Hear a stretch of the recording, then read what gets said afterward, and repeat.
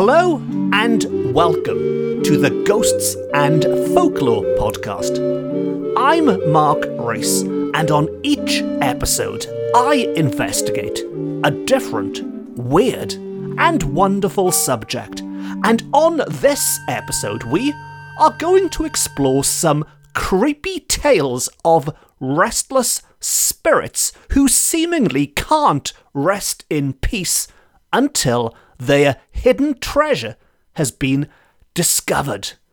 And this has been a popular motive for ghosts to haunt people for centuries. There are countless tales from all over the world of people being asked, or scared rather. Ghosts don't ask politely, they scare you into helping them find their treasure, so in return they will leave you in peace. If you help them, they can rest in peace, and in return you will be left in peace, because ghosts are nothing if not persistent. If they ask you for help, if they ask you to help find their hidden treasure, the best thing you can do is to help them as quickly as possible, or they'll just keep coming back, and the activity will escalate a bit like a nagging child. Now, on this episode, we are going to look at 3 examples which were recorded by the Welsh writer Jonathan Caredig Davies in the early 1900s. And what I particularly like about many of Davies's tales is that he collected these from the people themselves, the people of West Wales mainly, who told him in some cases their first-hand accounts, their real-life experiences of these strange paranormal encounters. But at the same time, he also recorded many tales which had been passed on to these people through the generations. Stories which might have been told to a young boy by their grandfather and were then recalled, and as such they have more of a feel of a folktale about them. And so there's this nice mix between real-life ghost stories, supposedly real-life stories, and more folktales.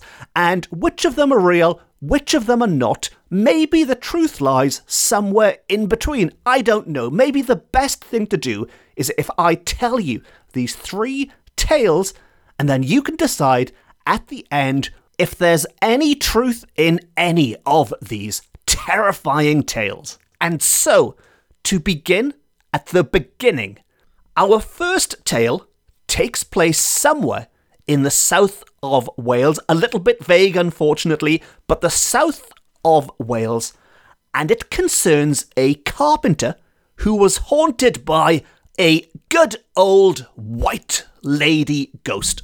And haunted is the right word, because she gave him no peace at all. She appeared day and night with, to quote, an agonizing expression of countenance at unexpected times and unexpected places. So this, for me, already elevates this haunting above many other such tales, because he's not just hearing footsteps or feeling a little bit chilly.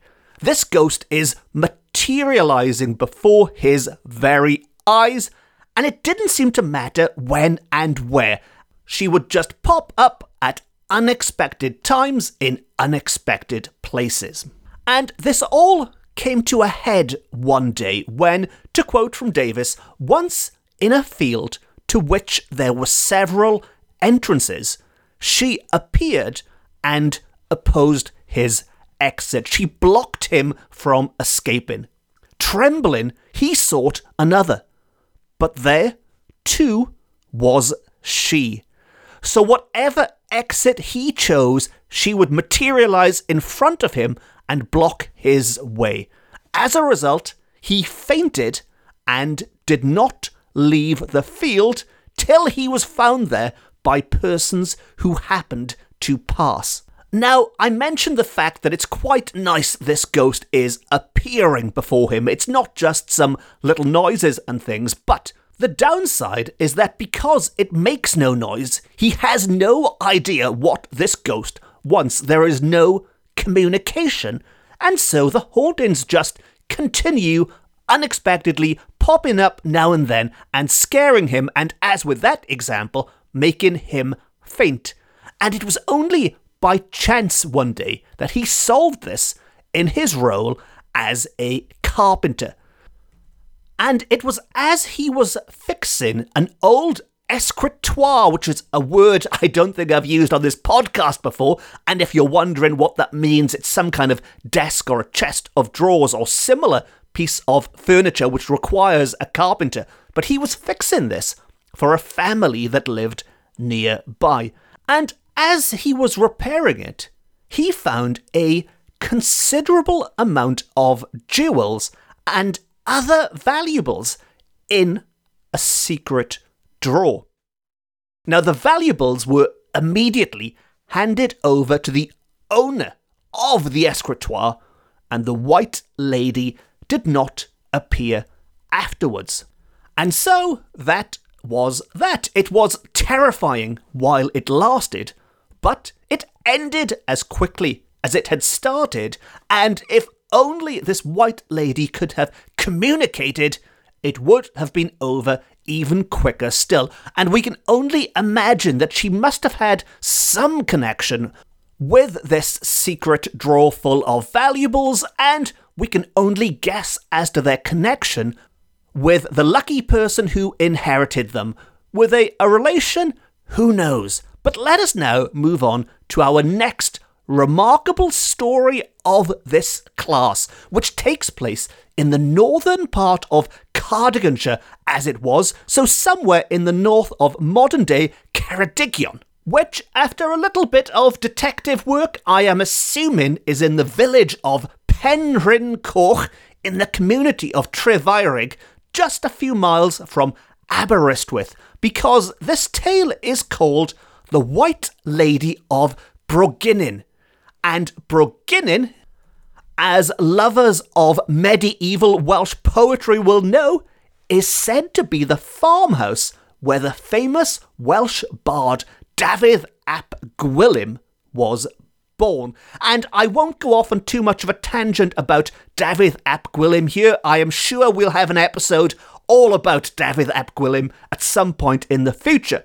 But if you're unfamiliar with the name, he is one of the most important poets of the period, and for the purposes of this podcast, he is credited with being the first person to use the term tylwyth teg in a poem back in the 1300s, which, as regular listeners will know, tylwyth teg is the Welsh name for the fairy folk. So if you're wondering where that name comes from, we can certainly trace it back to Dafydd ap Gwilym's poem in the 1300s. But our tale takes place many years, many centuries, I'm guessing, after Dafydd ap Gwilym's time there. I would imagine this took place somewhere in the 19th century, when there was a respectable and industrious family living there who were often disturbed by some unearthly being who generally made his appearance in the depth of night, as is the case with spirits. Now, if you've been listening carefully, you might have noticed that I said his appearance. So this ghost is a masculine ghost, and yet it is called the White Lady of Brogynin. And this ghost is referred to as he and him throughout the entire account. And the White Lady part is always in inverted commas.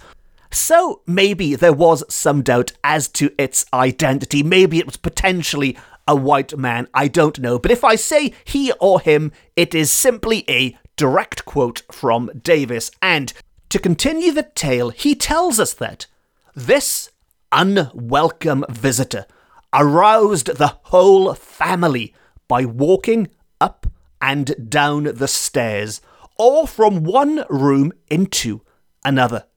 Sometimes he closed the doors behind him, making such noise as to strike terror into the hearts of all in the house.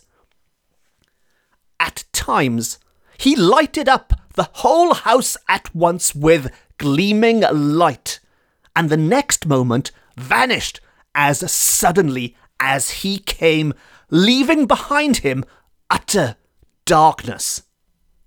All of which sounds quite scary, quite terrifying by all accounts. It was striking terror into the hearts of all in the house, with all kinds of phenomena. Stomping on the stairs and slamming doors and lighting up the house and then plunging it into darkness. And yet, how did they determine this was a white lady or white man, as the case may be? Well, occasionally, we are told, the same ghost was seen by the servant men who had been out courting. So when they arrived back from their dates, they would see this spirit walking across the farmyard in the form of what they described a white lady, which appeared as a tall, handsome lady attired in lustring white dress and her face covered by silken veil. Now, this is another popular motif certainly in Welsh ghost stories. It's surprising how many ghosts are seen by the servants of houses after spending some time with their lady friends, as is the case here. And whether or not it applies specifically to this case, I don't know, but more often than not, you would imagine these men would not want to make up tales like this. I mean, maybe they were sneaking out late at night when they shouldn't have been sneaking out late at night. Maybe they should have been saving their energy and getting their sleep ready for work the next day. Plus, there was usually some kind of macho image, a pretense to uphold, and so claiming to being scared by ghosts wasn't really the done thing.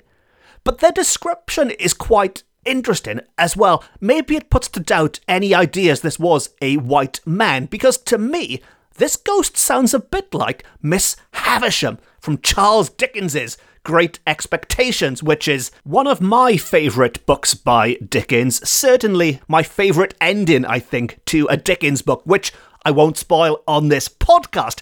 But this ghost is clothed in this white, what looks like a wedding dress, with a veil over her face. And when she sees these young men, she walks towards them and suddenly disappears into a tremendous ball of fire. So that bit isn't much like Miss Havisham, just the description.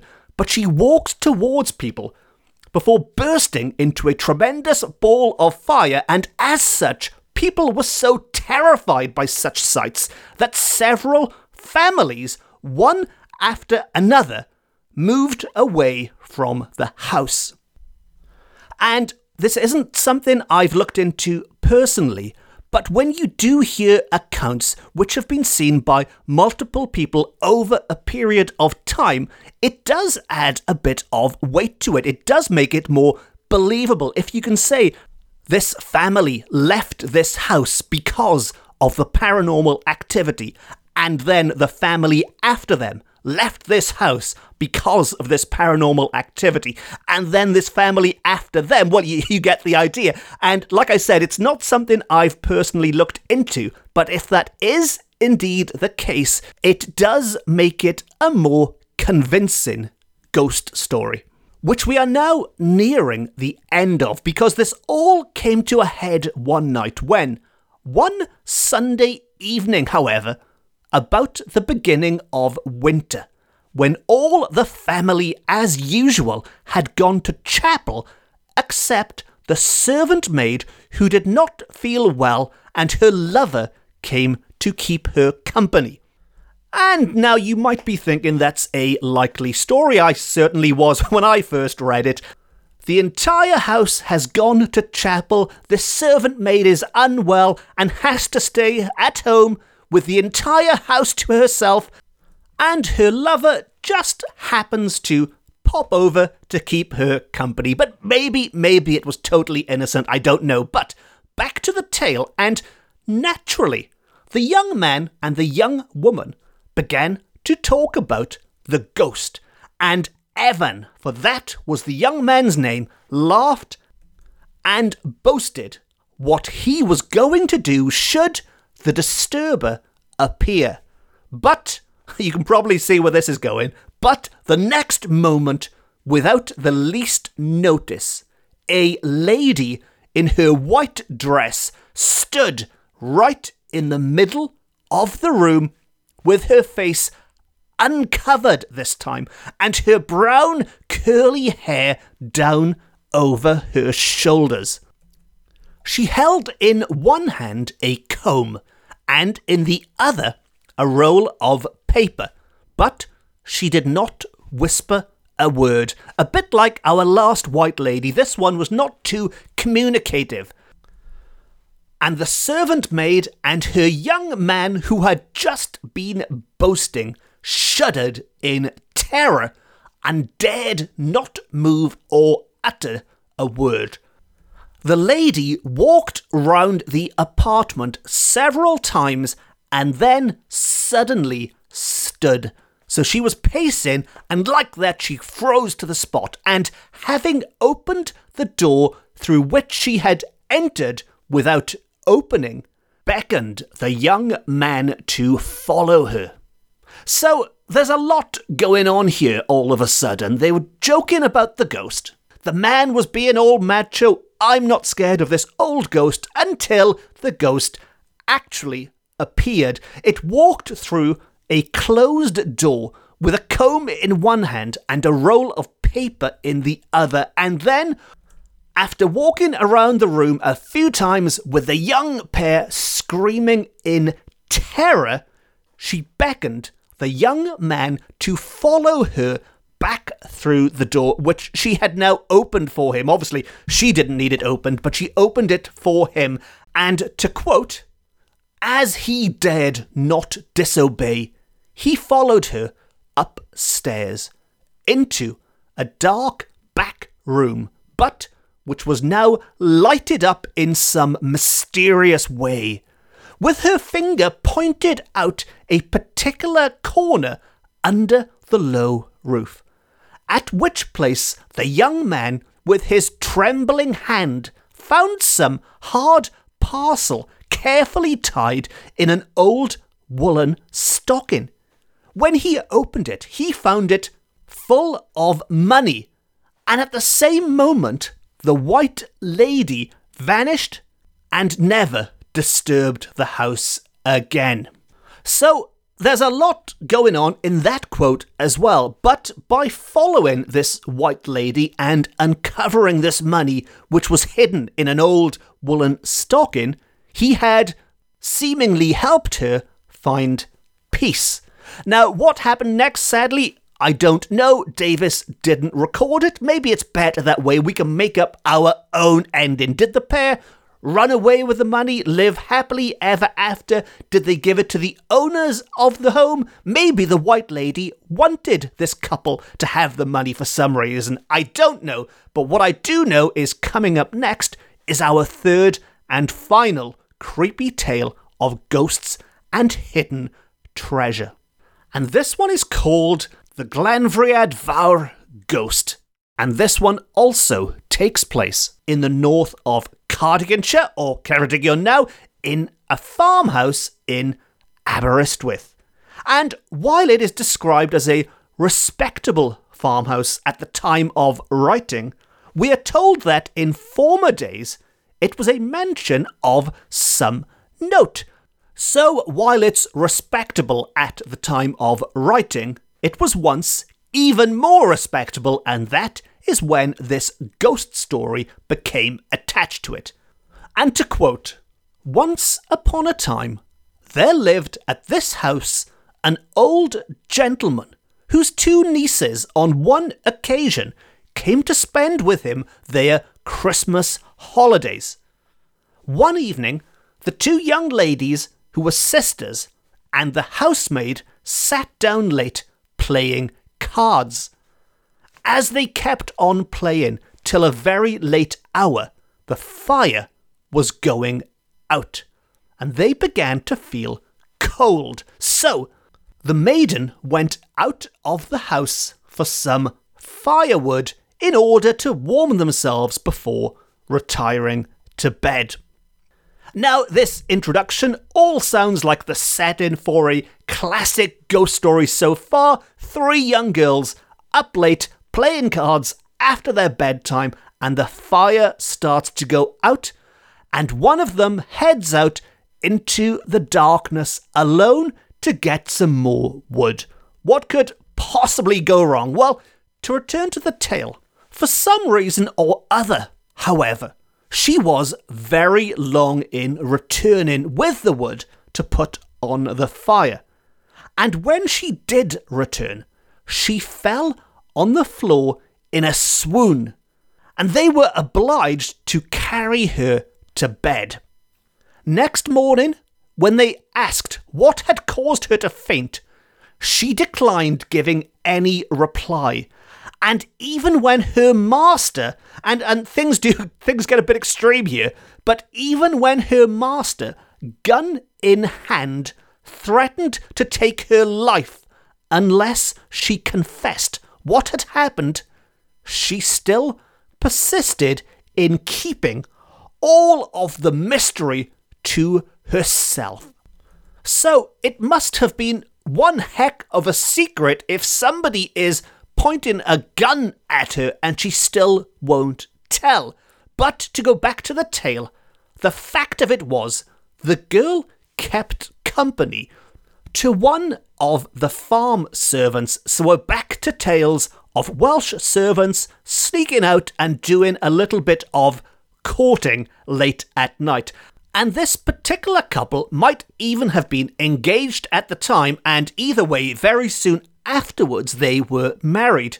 And they took a very large farm for themselves, a farm which is well known, or was well known, in the early 1900s in North Cardiganshire. Now, all of their acquaintances were very greatly surprised about this, we are told. They were asking, how could a poor servant man and servant woman afford to begin farming on such a large scale when it was known that they had but very little money to start such an undertaking? Well, the general opinion was that a spirit had revealed themselves to that servant woman, and also the location of hidden treasure on that Christmas time night that she fainted.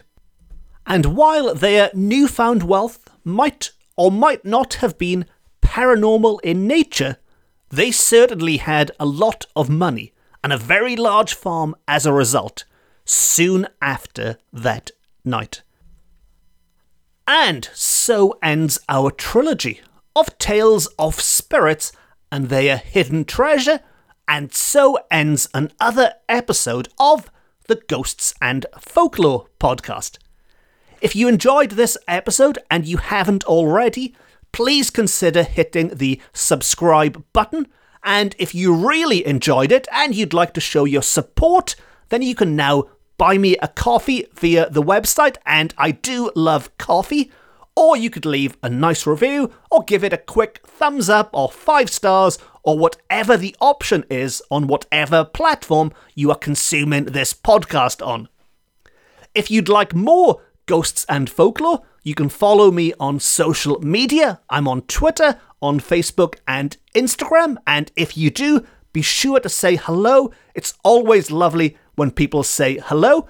And as well as the podcast, I've also written a number of books about similar weird and wonderful subjects, including Ghosts of Wales, accounts from the Victorian Archives, and the most recent one, Paranormal Wales.